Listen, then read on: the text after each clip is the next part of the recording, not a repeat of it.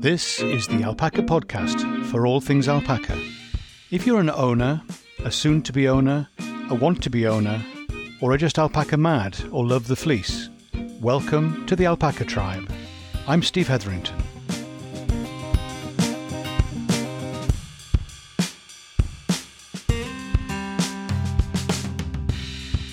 Hi, Steve here, and welcome to the podcast for alpaca people. It's good to see you. And my special guest today is my old friend, Jeremiah Owen. It's great to see you and to hear you. It's interesting, isn't it, with the way the weather is shifting and the climate. I think there's a drift in the wrong direction. We're getting more extremes and a lot of rain, a lot of really dry. We had it really dry last summer, more so than we normally do. In the past, you've had some horrible fire situations because of it's been so dry. Yeah, we kind of had it coming from both ends. You go on one hand, fires, on the other hand, a lot of rain. It'll be an interesting fire season in that sense too, because with rain, things grow. Oh, true. Oh, I hadn't thought that's the other section. Oh, yeah. Yeah, so we run into that thing where basically 6 months from now, all this stuff will be drying out and then growing. Everything's really green here. It's actually one of my favorite times of year where we're at is between January and April. Things are very green. The rest of the year, they're pretty brown here. Well, I say green. People will look at it, guys, it's so brown. And I think, oh, you have no idea. Come back here in August or September. You'll see brown. It's all relative, isn't it? Yeah, I know. I keep finding myself when I'm doing the podcast, I keep talking about the weather and saying, oh, it's been really wet this week. And oh, it's been really, whatever, been really cold. No, it is for us. But actually, this is way above normal for a lot of people. And I'm thinking, I'm not really complaining, but I comment on things that other people think is really normal and better than normal. So how are the alpacas coping? You were saying it gets hot in the summer. How are the alpacas coping with these kind of changes in swings in the weather? Yeah, so we shear pretty early. I would think some people, would think is early. Some people probably say it's normal. Probably another thing like the weather, right? Yeah. But we try to get them sheared in early to mid-April because we can get warmed up in May and hate to see them, miserable. Although they do love a good spray, we'll go out there with the hose and spray them down and they'll, you never see them stand so still and just enjoy. So I know they say that you can see them smiling. Yes. Oh no. Yeah. Some of our ladies I will tolerate this, but I know they like it because they do come over. Then there's some that they're pronking and running around and, this is the greatest day of their life. So it is funny to see their personalities really come out, I think, when you bring the water out. When it's cold, we have some 3-sided shelters. We don't have a barn, but enough to get them out of the stuff if they want to. Yeah. Although a lot of times they'll come out and they're just sitting in the rain because apparently that's the thing to do. I know. What is that about? Yeah, I don't know. But my thing is always, they can get out of it if they want to. So if they're happy there and they're not looking like they're in distress and, but there's been a few times where it was a little colder and wetter than I thought. And they're out there laying down. And I thought, or do we have a problem? They go out there, they pop up like, what are you doing? You're disturbing me, And so that's that. During the summer, again, we make sure they have, plenty of water and spray them down kind of, maybe twice, maybe once when it's starting to get really hot. And then again, a little bit later when it's kind of reached peak heat. And again, they have shade they can get into. And, typically where we are, I hate this, but it is kind of true. We have what they say is a dry heat, and they say, oh, it's not so bad because it's a dry heat. But it really is. It's our humidity oftentimes in the single digits, on percentage. So it's very dry. Maybe in August, we might get a little more moisture. Air movement? So where we are, we're kind of near a mountain pass. So we get a lot of, it's almost always breezy or windy here. So the air is always kind of moving one way or another. It's more pleasant in the summer, the spring. Yeah. It's a little unpleasant in the winter. Like I said, when it's in the 20s and the wind, it's very cold, Yeah. That's what layers are for. And big hairy beards. Your beard. Over the years I've known you, your beard seems to be growing, and I'm sure you've trimmed it. Yes. But even so, it's very, very, very nice, very formidable.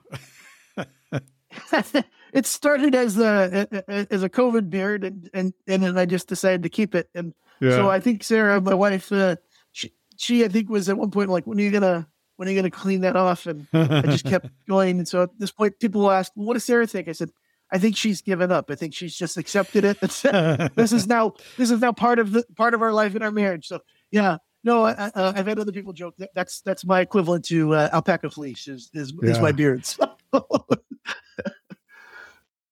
going to say the alpacas notice the differences. Not so much that, not sure they notice if I had a beard, but if I'm wearing a hat, they kind of give me a look. Yes. Oh no, absolutely. I think a couple times when it's been raining, I've had my hood on, and that's an unusual thing. And so they perk up and, kind of tilt their head a little bit, kind of move side to side, trying to see what's going on. Who is this stranger? And until they're going to get close enough to smell you.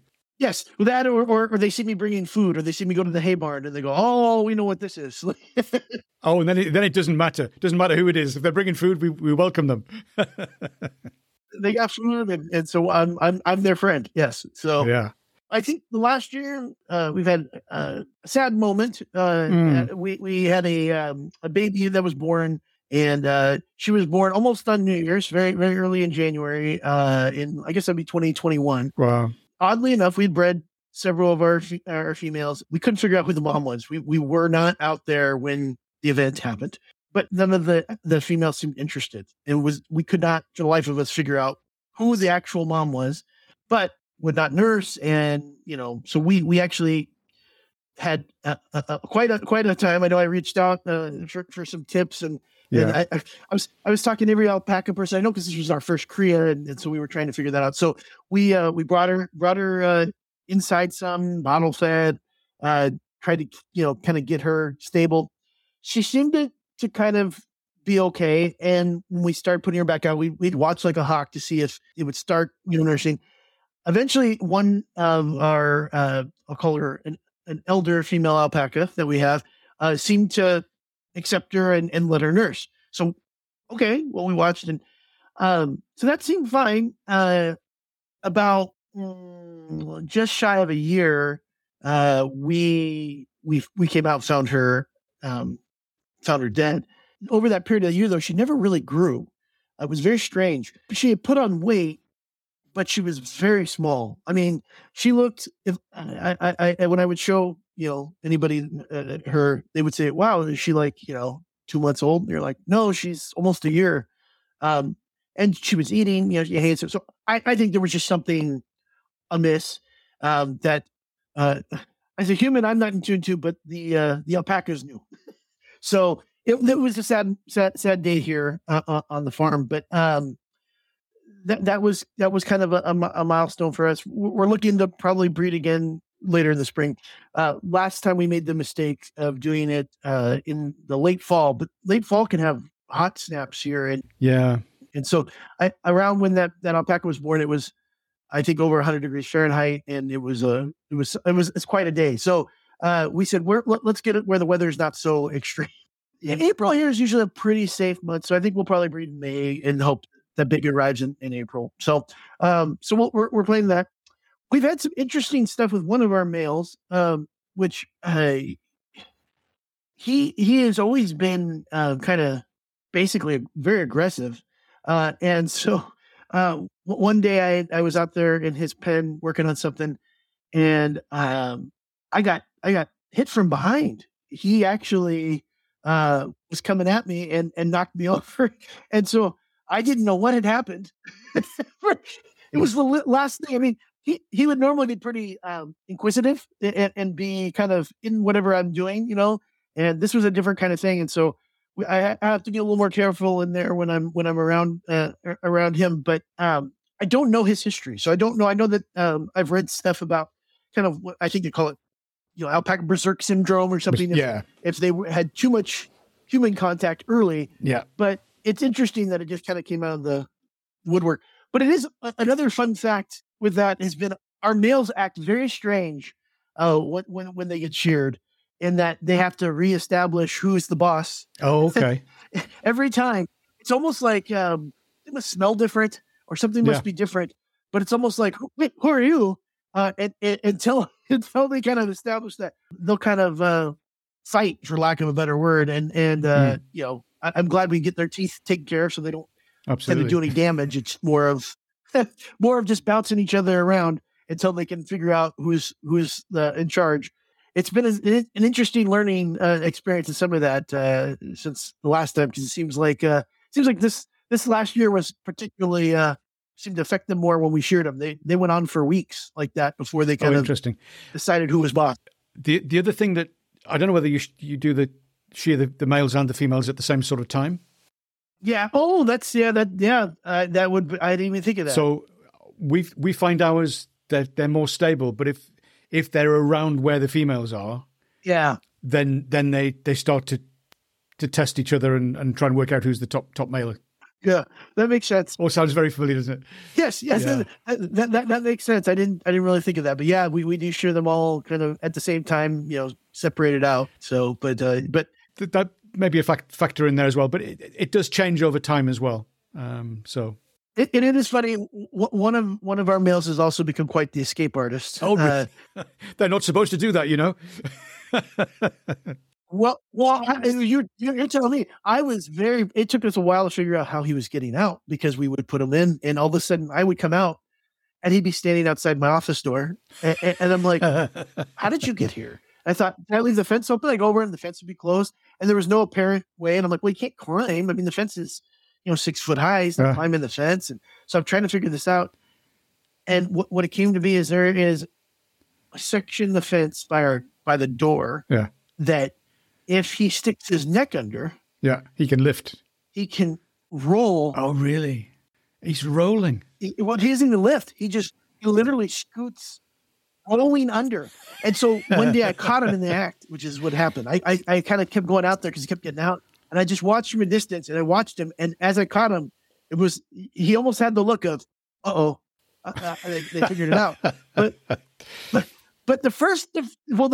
why it's so funny is the first couple of times he did this, maybe more than a couple times, it was quite an event, because we were trying to get him, and so he's not, he didn't want anything to do with us. He wants to go spend time over by the ladies. And so absolutely, as many people, if people don't know, trying to catch an alpaca on several acres is futile.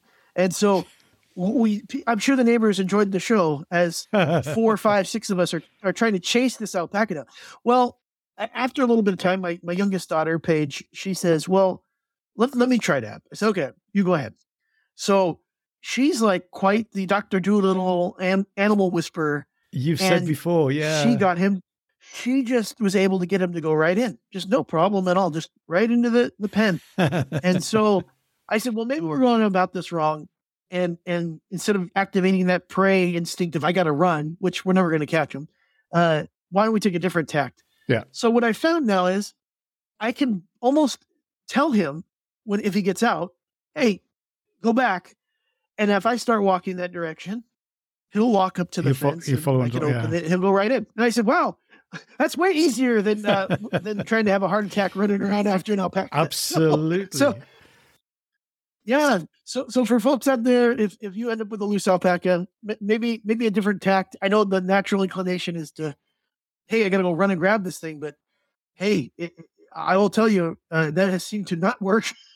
Absolutely. Slowing down is usually a good technique. And just taking some of the heat out of the situation. Yeah. Yeah, 100%. So, and I think the dogs also mirror us. So we have a couple livestock guardian Anatolian shepherds. Yeah. They must be big now. Yes, they're gigantic. And they thought, well, if Dad is chasing the alpacas, we should also chase the alpacas, which is a recipe for just chaos, because now you have nightmare. Yeah, because now the alpacas are really freaked out, right? They're going, this is crazy. So and then trying to get a dog keyed down, it just was a mess. Now the dogs will come up and just sit, because we're not all amped up, and the alpaca's not amped up and rushing around. Yeah, we're all good. So just that you learn something. I think every season we've learned some other aspect about it. I don't think we'll ever stop learning. I think there's always something new. Yeah. But those have been some interesting things, I'd say, in the last year or so that we've kind of come across. Yeah. And sometimes they come out of nowhere. Oh yeah. like Alpaca, like the alpaca being at your office door. That's just, oh, hello. How did you get there? Yeah, I probably jumped, a foot just out of surprise. It's the last thing I expected to see coming out the door is, somebody look at me face to face. One of the more surprising things to learn in my alpaca journey was just that they can just run forever. I mean, they're not like a deer or other. They never seem to tire. They just, 30 seconds in and I'm ready to just drop. And they're just like, keep coming. I'm just going to keep running. Yeah. It doesn't matter how fast you go. No. They're always that little bit faster. Oh, 100%. They move and with ease. I mean, they're actually quite graceful and interesting to watch. They are. They walk, a lot of the time they walk around.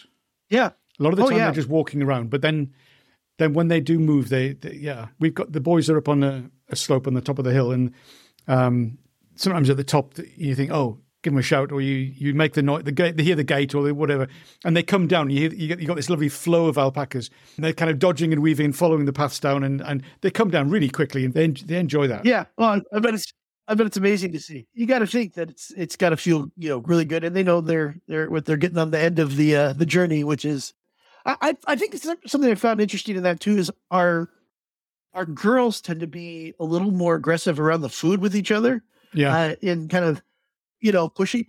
And we even added more feeders because we thought, well, that was the problem. No, the dumb thing is they will all go to the one. And it doesn't matter how much you have wherever. Yeah, it's funny. And what's happening with you in your end in terms of the price of food? Are you finding it's creeping up? Oh, wow. It has been a pretty sizable increase. I would say it's probably been on the magnitude of between 30 and 40% increase in the price of a bale of hay for us. So we've found some of the bag, like the Missouri and stuff here, hasn't quite seen the same uptick. So we had pretty much just gone with I am really thankful. We have a very, very high quality hay at our local feed store. In fact, my mother, who has horses in another area, probably 45 minutes from here, she oftentimes will drive out to our feed store to get hay because she says it's just such better quality. But okay. So that's been good. But we have moved now more towards to try to split it between some of the bagged food and hay to kind of offset a little bit and stretch the hay a little more. But yeah, it's been pretty significant. I'm curious to see with the increase in rain. I think a lot of what we had heard was a lot of the hay we were getting was being trucked in from other parts of the country. And so I'm hoping that some of the local hay folks are going to be able to kind of produce, and maybe prices will come back down a little bit. But it's pretty jarring. I mean, I don't know about where you're at, but it basically was like overnight. I mean, I think we had one order of hay, and we usually kind of do once a month. We'll get a set in, and then and then I saw the charge come in, and I went, "Did you order more than normal, like extra?" And she was like, "No, this the standing order." I said, "Well, that's weird. Why was it so much?" And so when they came, I got the list, and then, whoa, it's just the price rise. Yeah. Yeah. The bill went from like $20 a bale to 30, like, yeah, well, Ouch. it's, Yeah. Hopefully it'll come down a bit. Yeah. But yeah, no, I think it's one of those things that we're going to have to find ways of adjusting where we can, but it's. Yeah. And I'm hoping this thing kind of stabilizes. I mean, COVID was quite a shock to the system and like shutdowns and all the different things. So I think as we kind of, I hate using the get back to normal because what's normal, but as we get back to be more like 2019 ish, where things are, kind of more normal in that sense that maybe things will stabilize at least. Because I'll tell you that there's nothing worse than you go to order stuff and find out, whoa, what else can we do here? And since we're responsible for them, it's not something you go, well, we could cut back a little bit. It's like, no, they need what they need. So, and you haven't got enough land to grow your own. No, and even if we did, it might only give us that time in like probably from March to April, or February to April or so, where we'd have, it just dries out so much. And then we have where we're at, we have brush clearance stuff. The fires we mentioned earlier. Yeah, it's we have to have a lot of clearance around structures and things. So it would become a thing. That said, though, I mean, well, about, probably the next week or so, I'll probably let my goats out to kind of forage and kind of clean stuff up. They do a pretty good job. But oddly enough, I think the goats are pickier eaters than the alpacas. So interesting. When we've let them out, the alpacas seem to be more focused on any kind of grasses we have and things like that. The goats are like just, my eucalyptus trees, the pepper tree, anything I have that's more tasty, I guess. That's where they'll go first. Yeah. And it's most of that stuff is stuff I don't want them eating. Not because it's bad, but because I'm like, that's ornamental. I don't want you eating that, or has a purpose. That's right. Go eat. Yeah. So we end up having to kind of makeshift fence off some stuff for them to kind of clear. But I wouldn't trade it for anything. It's been this has been such a fun journey and fun adventure, an unexpected journey. I like a lot of Tolkien, and so I think of it a lot of times kind of through that lens of like, obviously it's nothing to do with the Lord of the Rings or the Hobbit, but it is quite an unexpected journey. I don't think that if you would have asked me at 25, in your late 30s and 40s, you're going to be basically with alpacas and goats. I mean, hey, I think I would have always thought that was neat, but I couldn't imagine that we would have actually happen. We have now and enjoy it. Yeah, and enjoy it, and it's become kind of a source of pride. The alpacas yesterday, the company I work for, we had our annual kickoff, and so they had everybody post pictures of them wearing their company shirt, doing their morning routine kind of thing. So there was 400 different pictures of people did things.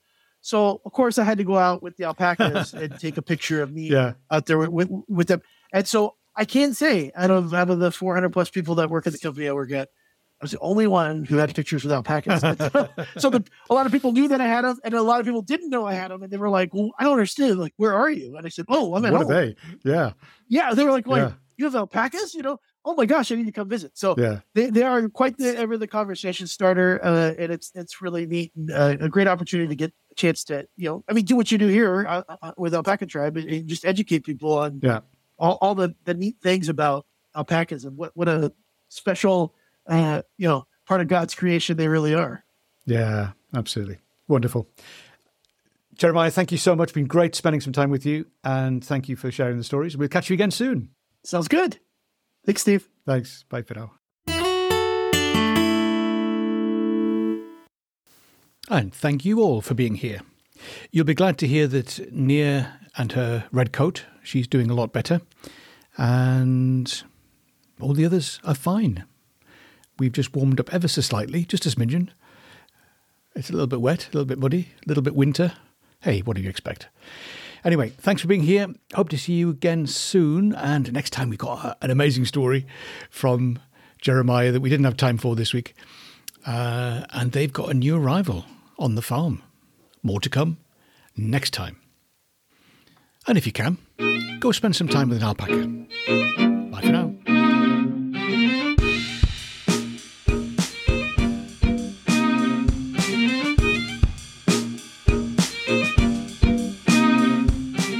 This is the Alpaca Tribe, and I'm Steve Hetherington.